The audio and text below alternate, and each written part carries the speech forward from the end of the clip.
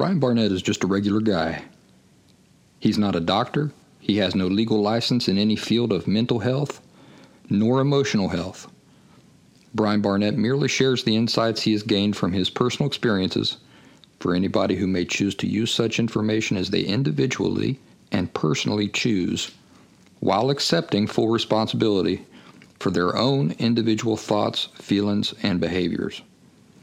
Brian Barnett assumes no responsibility whatsoever for anybody's individual choice to expose himself or herself to any information that Brian Barnett shares, and by listening to this program, you are acknowledging that you, and only you, are responsible for your own thoughts, feelings, and behaviors. Happy Thursday, everybody. Welcome back to The Last Symptom. Man, I'm so glad you found your way here, or decided to return. I'm Brian Barnett, the creator and host. If you haven't yet visited my website full of free resources, I invite you to do just that. It can be found at thelastsymptom.com.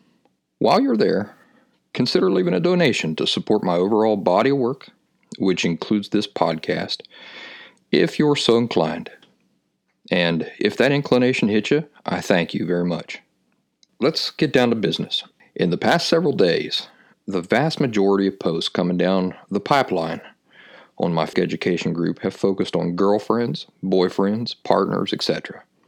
In other words, they're dealing with this. Tell me what to do. So here's my first question.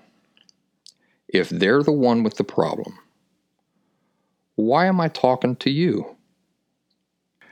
I can think of not one scenario where somebody else should be your primary focus. Your primary focus should always be you, yourself. I know. You think you're the epitome of emotional health and it's the other person who needs fixed. But this is simply not true.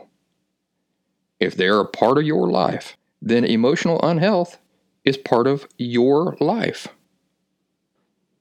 Not only that, but you're a contributor to the overall unhealth of the relationship itself. And if you can't see how this is true, you have a lot of work to do in analyzing yourself. But instead, what are you doing?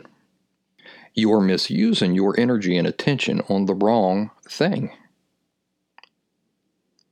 Your default thought when you look at a boyfriend who's steeped in emotional unhealth should be, I'm hopeful he will do something about it. Now, I'm going to look at myself, and figure out why. Why am I trying to assume his responsibilities for him? Responsibilities that only belong to him. And then you'd ask yourself, by me doing this, by me trying to assume his responsibilities for him, in what ways am I neglecting my responsibilities? The only responsibilities I inherently have to honestly evaluate myself. In what ways is my interfering with what are only his responsibilities, only obstructing his opportunities for improvement? Helping other people, I say that in air quotes, helping, is almost always a coy way to refuse looking inward and fixing the only thing you have any inherent right, responsibility, or authority to address and fix. And to be perfectly blunt about it, once you understand this from the correct perspective, it is indescribably offensive. It reminds me of a pulmonologist, a lung specialist, who makes a living reprimanding you for all the ways that you're abusing your lungs and telling you all the things you need to do for your lungs. Also, did I mention that this pulmonologist smokes 6 packs of cigarettes a day? Do you see anything wrong with that picture? Let me give you my dad as an example. He will tell you how to live and the things you should be doing all the livelong day. And yet, who is this man? He's a narcissist who inexcusably, physically and emotionally abused his wife and all of his children for all the years that they lived at home. But was that the end of it? No.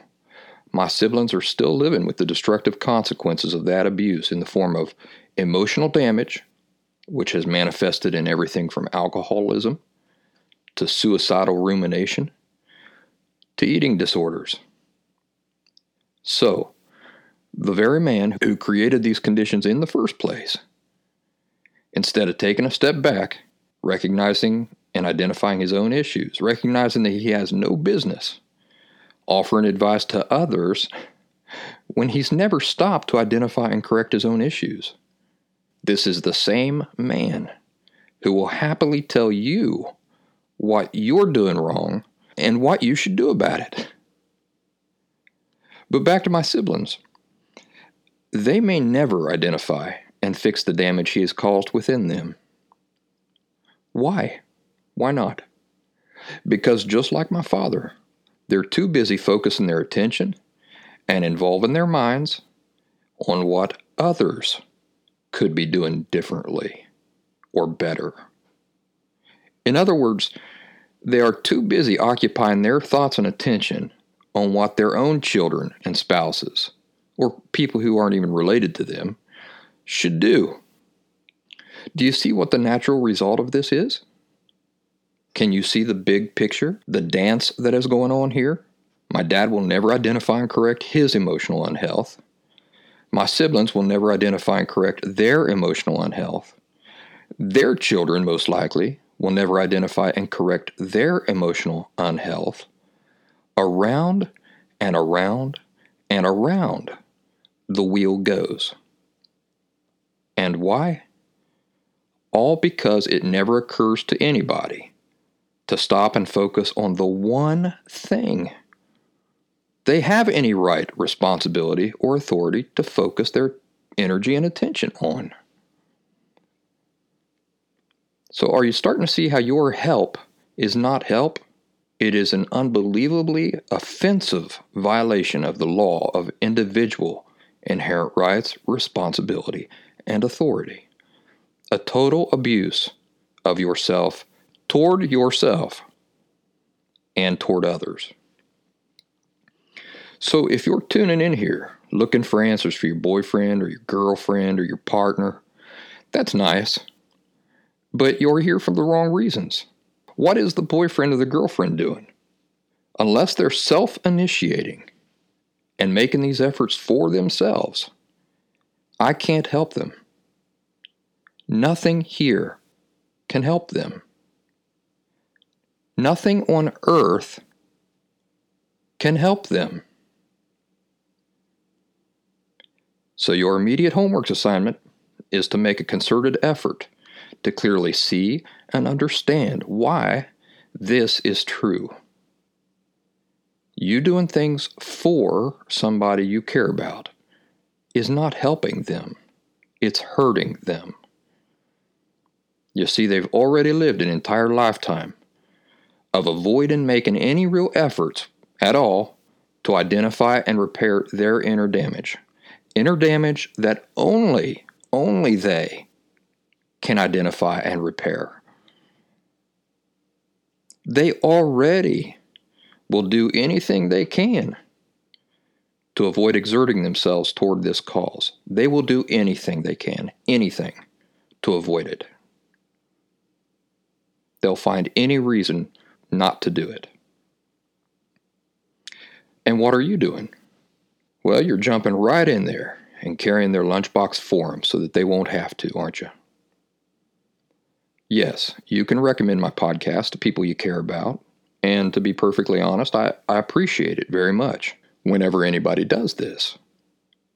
But if that person doesn't self-initiate and make his own or her own efforts to download the episodes and then actually set aside time to listen for themselves because they themselves are moved to do it, it's just very unlikely that any of the information I share here is going to do any real good. They have to do it for themselves.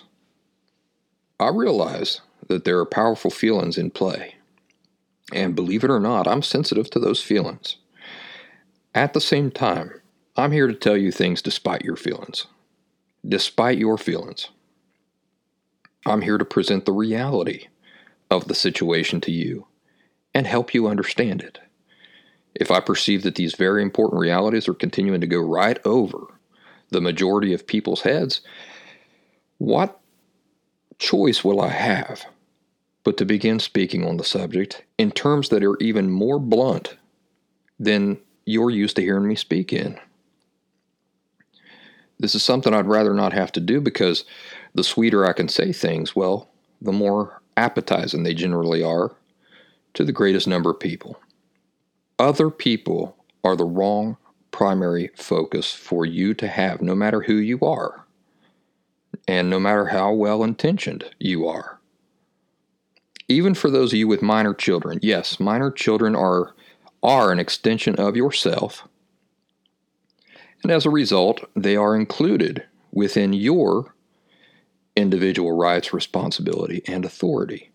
Nevertheless, when speaking of emotional, mental, and physical needs, you yourself must still be your primary concern. This is how you show genuine love toward your children. You make sure that the person they depend on for everything,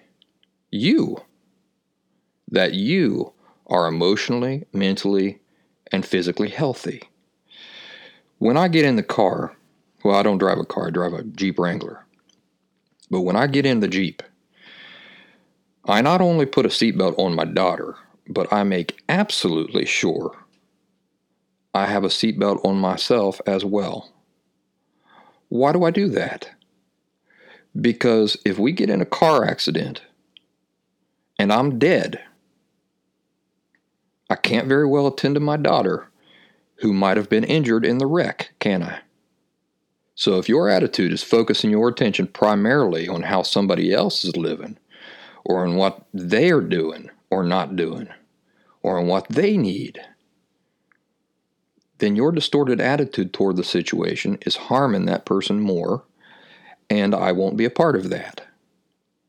You see, that attitude is working against my mission and my purpose for creating these shows and writing my articles, and I won't be a part of it. I'm not going to compliment those efforts. So snap out of it, get with the program, start working on identifying your own issues honestly. And if the boyfriend or the girlfriend or the partner ever finds their way here to me, and they're working on themselves for themselves, well, then I will gladly work just as hard for them as I do for you.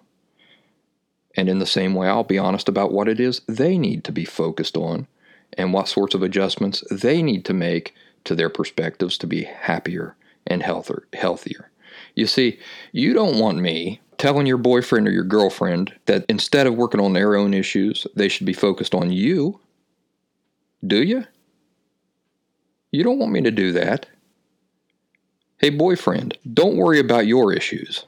Focus on her. You don't want me to tell them to do that to you. So why do you think it's okay for you to have that attitude toward them? Why do you think it's any different for you? Why do you think I'm going to tell you that it's okay that you're stepping into their circle of individual inherent rights, responsibility, and authority? That don't make sense. That don't make sense at all. And I hope you can see that. So reject this insight at your own peril. I realize that you might not be able to see any way at all that you could possibly be emotionally unhealthy. But that is the nature of emotional unhealth. You see, if everybody could just look in the mirror and go, oh my, look at that, I'm emotionally unhealthy, we wouldn't have very many emotionally unhealthy people. But that's just not the case. We have lots of emotionally unhealthy people, and the entire nature of emotional unhealth is that you yourself, the person who is emotionally unhealthy, does not perceive it. Take me, for example. It wasn't until I was 35 that I even began to suspect that I was emotionally unhealthy or that I had a disorder of some type. That is the nature of emotional unhealth.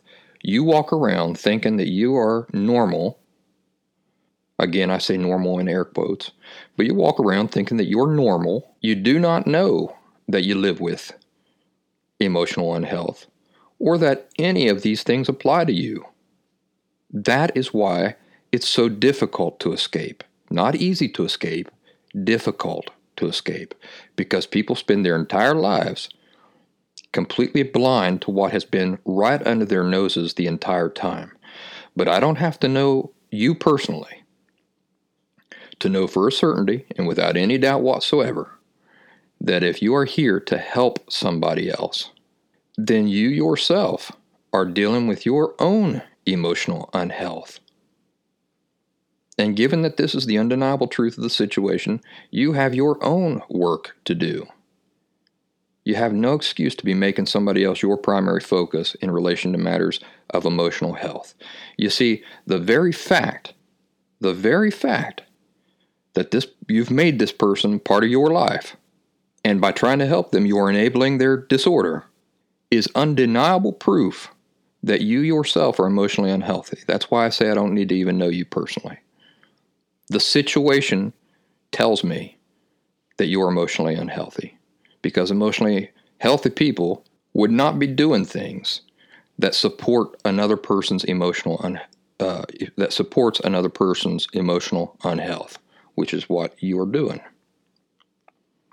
Okay, that was a windy conversation, but we had to have it because more and more people all the time are coming to me about somebody else, and I'm not interested in talking about somebody else.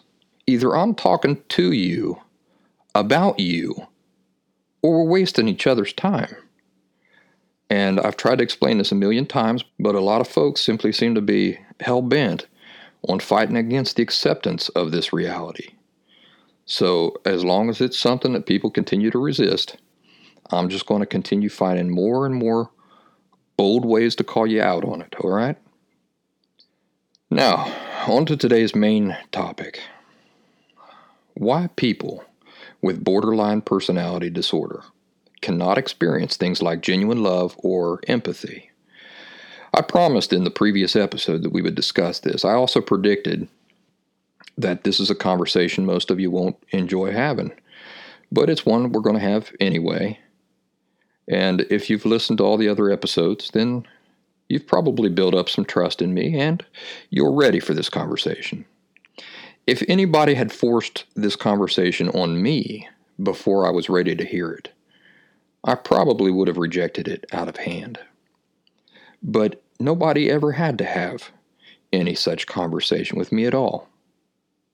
These are obvious, undeniable realizations I gradually came to myself over the many years of my recovery while piecing together every subtle aspect of borderline personality disorder and coming to understand the genuine nature of it and of all its many parts. We talked about the what. That is, I explained that folks with the disorder are unable to experience genuine empathy. And on other occasions, I've spoken about how they are unable to experience genuine love. So that's the what. That they are unable.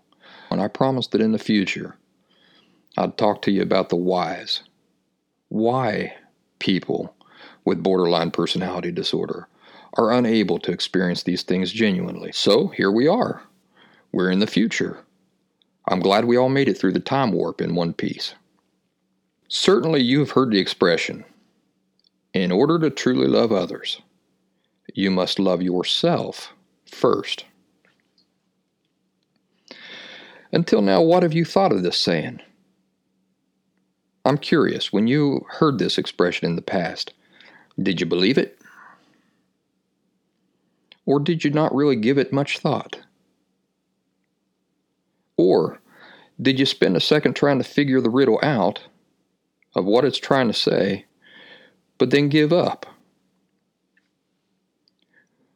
Well, the expression is true. It is not just a thing people say, but that doesn't mean much. And if you don't understand why, the expression very simply describes a profound, fundamental reality, you have much work to do. You must make every effort to ruminate on the subject until you do understand what the expression is communicating and why it is true. Maybe that seems overwhelming, but it'll be enjoyable, happy work. Now, let me ask you, does a person with borderline personality disorder genuinely love herself or himself? No, he or she does not. Not only do they not love themselves, but it goes much deeper than that. They are not able to love themselves. As long as a person has borderline personality disorder, he or she is literally unable to love himself or herself. Why is this true? Well, what is the cause of borderline personality disorder? What is the foundation upon which the entire disorder is built? From where do every single one of the symptoms of this disorder originate? The root of the entire disorder is two false, subconscious perspectives. These perspectives are what they use to interpret the very reality that they observe around them and that they themselves make up a part of. So, like orange-tinted sunglasses, everything that the person observes, feels, and thinks must first pass through this filter, which interprets for them whatever it is that they're observing or feeling or thinking about. Nothing they process gets processed without first being interpreted through this filter. So what is this foundation or filter? These two false subconscious perspectives, what are they? They're the following two beliefs. My feelings are inherently irrelevant and shameful, devoid of worth. And if my feelings are irrelevant and shameful, devoid of worth, then I myself am inherently irrelevant and shameful, devoid of worth. Now let me ask you, is the belief that you yourself are utterly devoid of worth, that you naturally lack any value whatsoever, is this at all compatible with also genuinely loving yourself at the same time? You've probably already answered the question in your head. In no way, shape, or form are these things compatible. The two things simply and inarguably cannot coexist. Are you beginning to see how the very nature of the disorder, the very nature of what borderline personality disorder is, its very cause, the thing that makes it possible at all, the thing that makes borderline personality disorder, how the very nature of the disorder itself makes love a complete impossibility? One cannot believe subconsciously that he or she is inherently devoid of value, that his or her natural state is one of zero value, and at the same time genuinely love himself or herself. The two things are diametrically opposed. The very nature of love means we look upon something or someone as having tremendous inherent value. And borderline personality disorder says you have no natural value. If you have borderline personality disorder, There may be aspects about yourself that you superficially like. Maybe you admire your artistic ability. Maybe you like the shape of your nose. But the admiration of these things is not the same as genuinely liking yourself. Admiration is not the true underlying perspective you have toward yourself. Your true underlying perspective is that any amount of value you have is dependent on external factors. Factors like what? Well, factors such as your artistic ability. In fact, this is probably why you took it up in the first place and became so skilled at art to begin with. Because you subconsciously believed that your very worth depends on it. You started getting compliments on your paintings and your drawings at some point in your life, and it made you feel like you were not totally without value. You see? At some point in your life, you drew a picture, and you got praise. So you drew some more pictures, and you got more praise. And you drew some more pictures, and you got even more praise. And suddenly you were starting to feel like you were not totally without value. And after that, to continue earning, air quotes, earning this superficial, external sense of value, art become your life. Emotionally healthy people do not depend on external sources in order to feel or perceive themselves as valuable. They generate their own validation from within, regardless of any external factors such as their abilities, or the shape of their nose, or how much money they have, or what sort of car they drive, or how many friends that they accumulate. How can they do this? They can do it because their subconscious perspective is that they don't have to earn their individual worth, because their worth is an inherent quality. That is a natural quality that they were simply born with.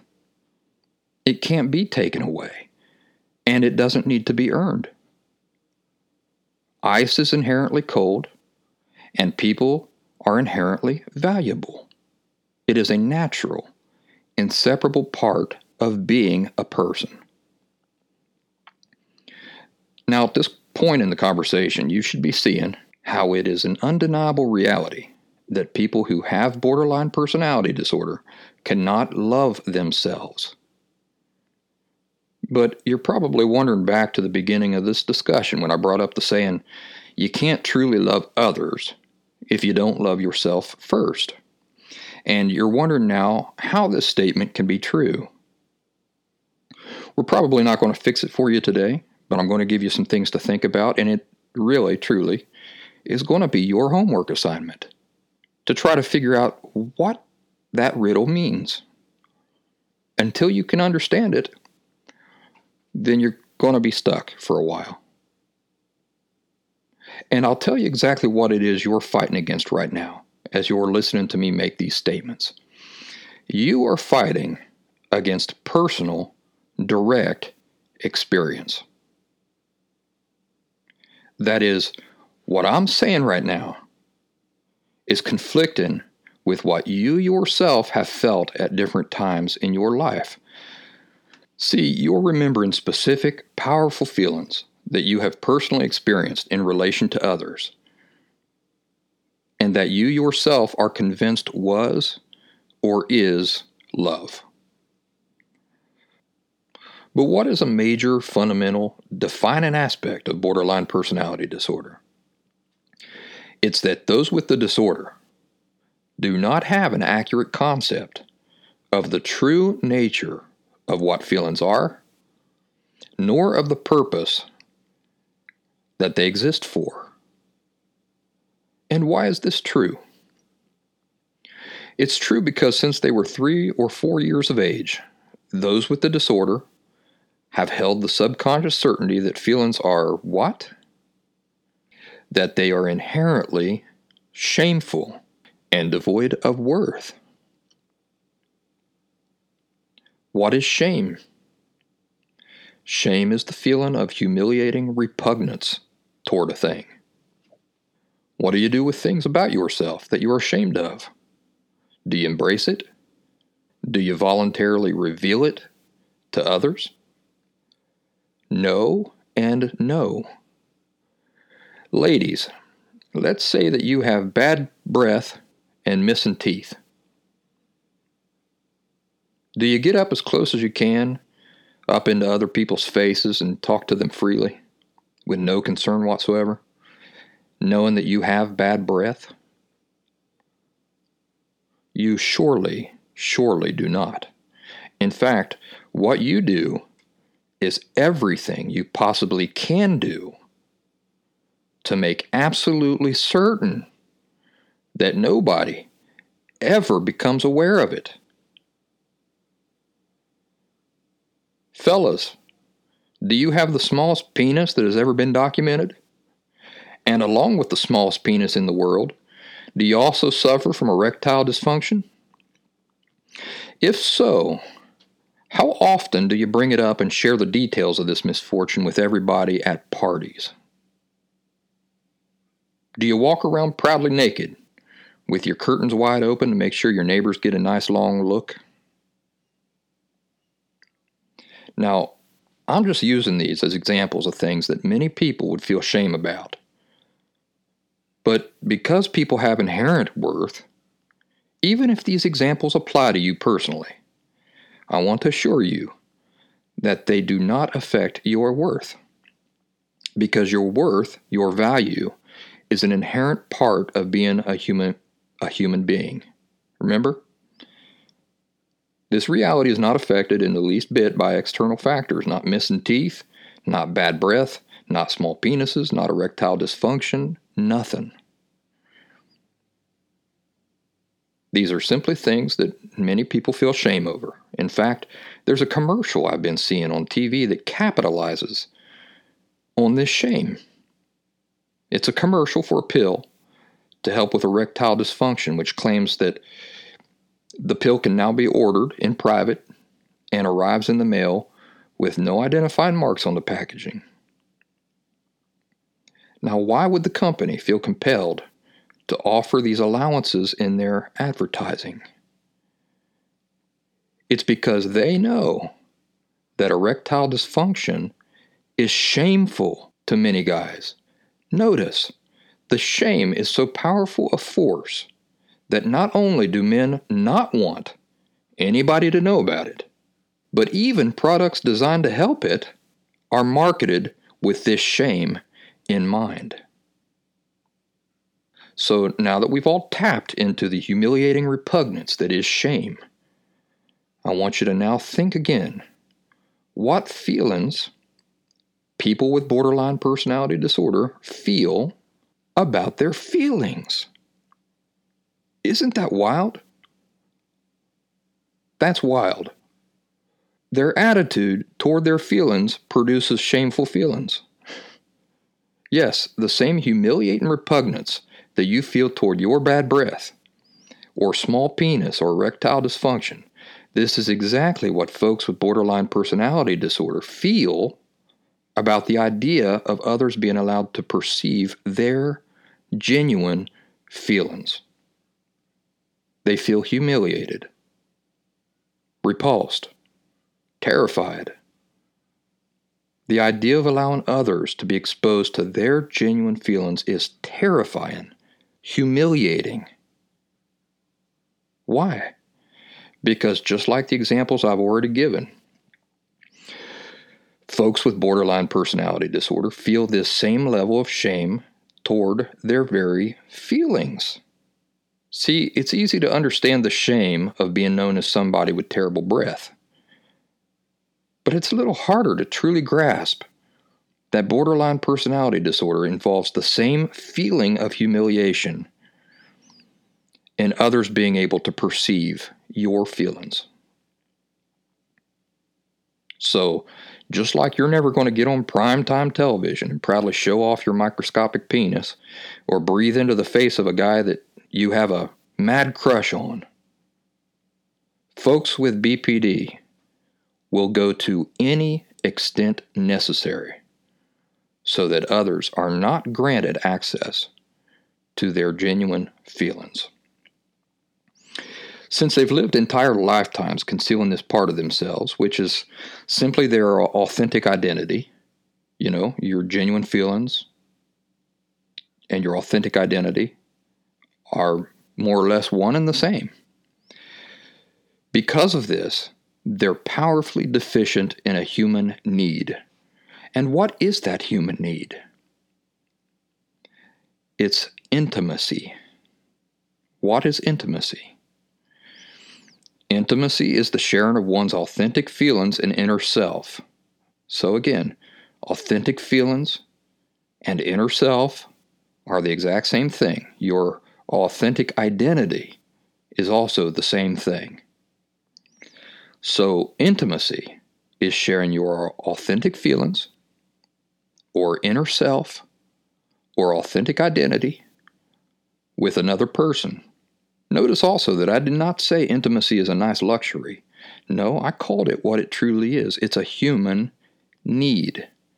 That means it's a requirement, a necessary ingredient to a genuinely healthy and happy state of existence. Now let me ask you this question. What is a primary, unavoidable requirement for love to exist? What does love need in order to exist? For it to even exist in the first place, and then for it to be able to grow? Intimacy. Can genuine love ever exist without genuine intimacy? No. Again, we're talking about two diametrically opposed things. Genuine love necessitates genuine intimacy. There is no such thing as love without intimacy. Love is intimacy with somebody. Can a person with borderline personality disorder enjoy genuine intimacy with another person? No. If they could, it would mean they did not have borderline personality disorder. Are you beginning to see how the very nature of this disorder disallows even the slightest possibility of these things in any true sense? Anybody who does not understand why these things are the way they are is simply failing horribly to understand the most fundamental basics of what the disorder is, the very nature of the disorder itself. See, it doesn't matter how powerful your feelings are. And this is something I'd like you to listen to very, very closely. Feelings are not what identifies something as love or as not love.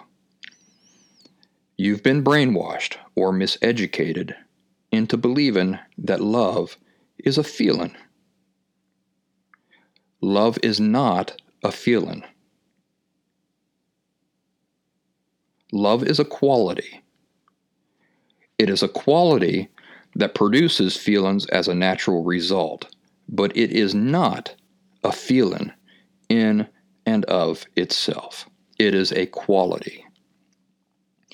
Do you know the difference between a feeling and a quality? Sad is a feeling. Honest is a quality. So, sad is defined by what you feel. But is honest as a quality defined by what you feel? No, not even a little bit. So what determines honest if it's not your feelings? What determines honest as a quality is if it meets certain concrete requirements. In other words, a person who possesses the quality of honesty behaves a certain way, which allows us to identify them as possessing the quality of honesty.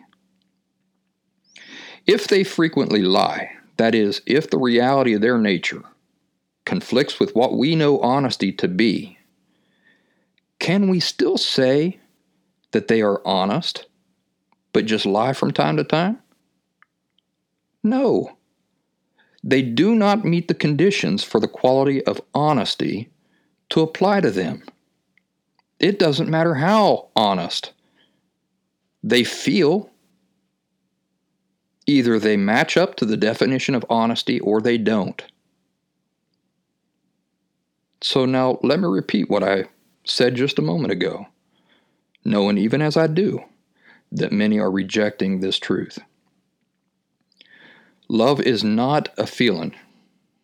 It is a quality. And as a quality, love produces feelings as a result.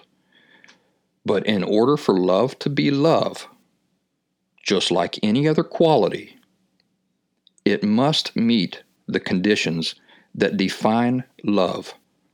Otherwise, it is not love. So as a quality, does love ever behave abusively? No. As a quality, does love ever behave unhealthily? No. As a quality, does love ever act in anger? No. As a quality, does love ever allow the person who is genuinely experiencing it to become jealous? No. As a quality, does love ever wish anything bad upon the supposed target of that love? No, not ever. As a quality, does love ever hang on to resentment? No. Hopefully you're starting to get the idea, but let's stop here for a moment because I know what many of you are thinking. You're thinking of the many ugly aspects of your relationship, such as abusive behavior, jealousy, intense flare-ups of rage, and you're trying to wrestle up an explanation that all of these things have happened despite your love for each other, because you can't give up the notion that feeling powerful feelings is love. No, love is not a feeling. It is a quality. And as a quality, it never behaves in ways we have already eliminated as possibilities. There is no such thing as you being in a relationship where these things are commonplace, and of that being love. I say this tenderly. You're delusional, ignorant, miseducated, and in denial if you believe otherwise. As long as you continue clinging to these distorted concepts, you simply will never experience authentic love, which, by the way, is about 9 million times superior to this artificial, counterfeit substitute that you have only known until now. No, you are not experiencing love, and you are unable to experience love as long as you have an emotional disorder built upon the two distorted foundation perspectives that I've explained to you today, because the very nature of those distorted core beliefs are in complete opposition to love. I'll repeat it again. Love is not your feelings. It doesn't matter how powerful those feelings are. As long as what you have does not match up to what identifies genuine love.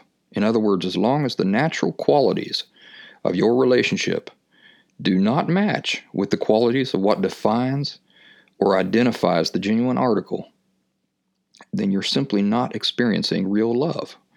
And we have explained in this episode how until you identify and repair The way your fundamental perspectives are interpreting life incorrectly for you, this will continue to be a problem. My voice is starting to go out on me. Forgive me for that. Now, I want you to think for a moment about a tomato. What makes a tomato a tomato? If you were going to describe a tomato to somebody who's never before seen a tomato, and then you were to send them out on a quest to properly identify and have the experience of eating a tomato, what sorts of descriptors would you give to help them do this? Well, you might say that ripe tomatoes are red, and sometimes they're orange. Ripe tomatoes can even sometimes be slightly yellowish. And you might say that they grow on a vine.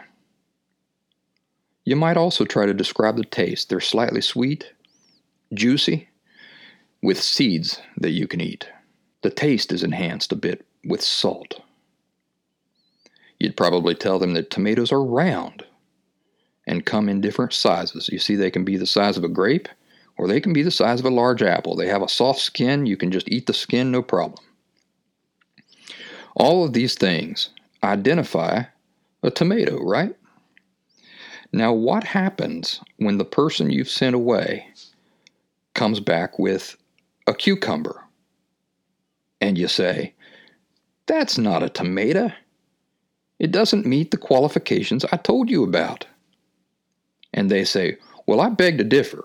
It has a skin you can eat, it's juicy, salt enhances it, it's slightly sweet, it grows on a vine. Then you say, but it's not red, it ain't orange, and it ain't round. This is not a tomato. Does the person's powerful feelings telling them otherwise matter? Are those feelings relevant in determining the reality of what it is that they're actually holding in their hand? No. The tomato is not defined by how we feel about it. Tomatoes are defined by a concrete set of defining features. Does it matter that the cucumber also grows on a vine, or that its skin is edible? Not at all. Yes, there are some similarities, but it cannot be said that the cucumber is a tomato, because the cucumber still does not meet some very fundamental requirements in order for it to be a tomato. Tomatoes are not elongated and shaped like bananas, for example. Tomatoes are round. This is not something you can just brush aside. Tomatoes meet concrete, undeniable conditions. Love meets concrete, undeniable conditions, or it's simply not love. As a quality, authentic love can be described in concrete terms this way. Love is patient. Love is kind. Love is not jealous. Love is not arrogant or haughty. Love does not behave in ugly ways. Love does not look out for its own interests. Love does not become provoked. Love does not keep a running tab of what it considers to be unjust treatment. Love does not get pleased by any misfortune upon the other. Love always exhibits a spirit of hope and positivity. As I've explained in the past, these defining aspects of love do not exist as some superficial list to go down checking off and superficially imitating one by one in our existing relationships. No, these are simply identifying aspects of genuine love. That's all. That's all it is. Now, it's true that this is paraphrased from the Bible, this description of love. So if you're an atheist, maybe you're thinking, well, that don't apply to me, but you're wrong. Because this is not a religious definition of love. This is the definition of love. And it doesn't conflict with any authorities explanation of what genuine love is. Now, another thing, there are different types of love, such as romantic love, principled love, etc. And all the different types of genuine love meet these same conditions. So this is not the definition for just one type of love. This is the definition. This is what describes all types of genuine love.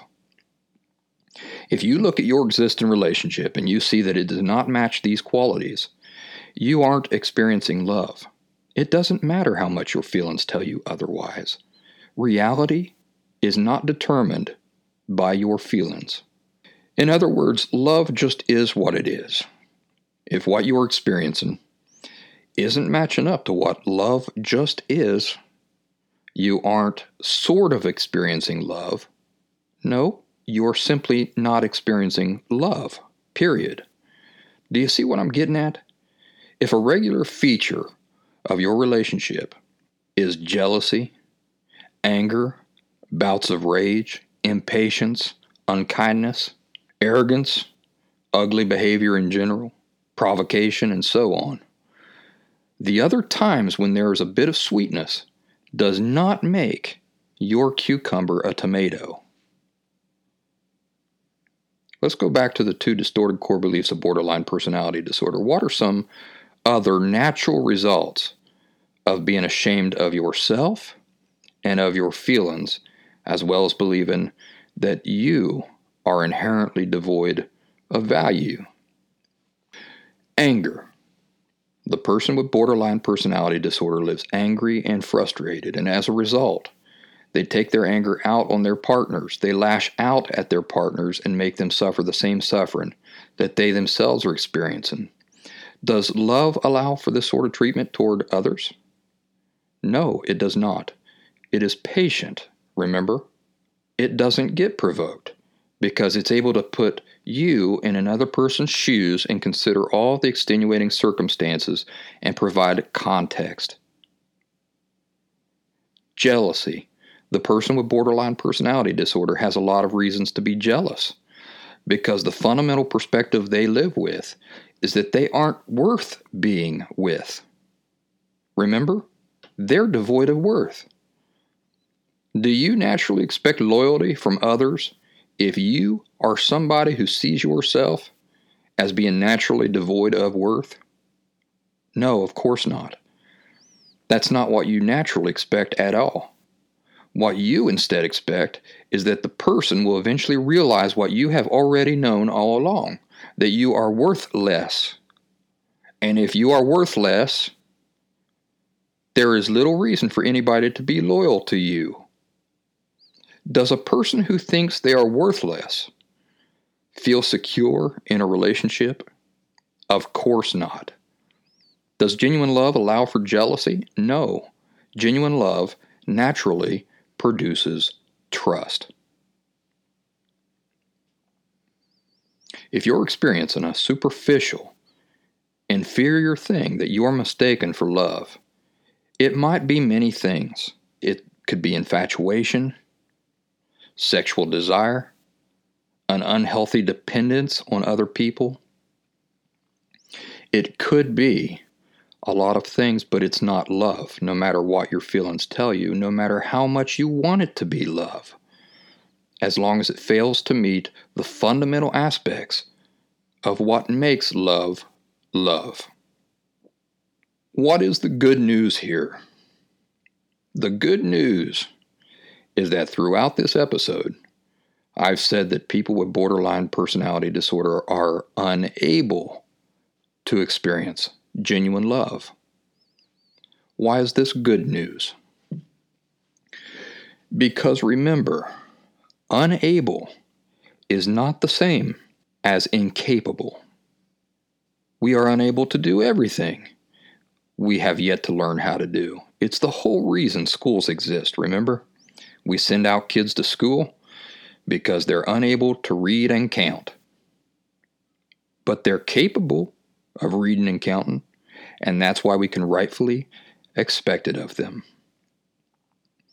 So are people with borderline personality disorder capable of experiencing things like genuine love and genuine empathy and so forth? Yes, they are.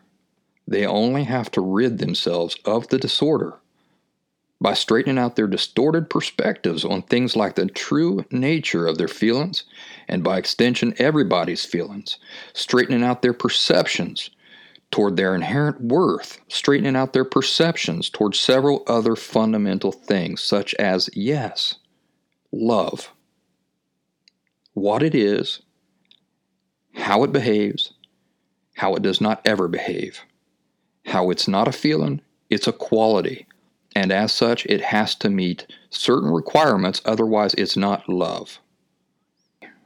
I wanted to go ahead and tell you what our theme will be for the next episode, because I've already started on it, and I think it's going to be a good one. So I wanted to give you a heads up so that you can be sure to tune into it. Episode 48, which will be next Thursday, is your sensitivity to blame for your borderline personality disorder. So I hope you'll join me there. I hope you're having the best week of all time. I know I say that every week, but I mean it this week more than I meant it last week and the week before. And I hope to see you next Thursday.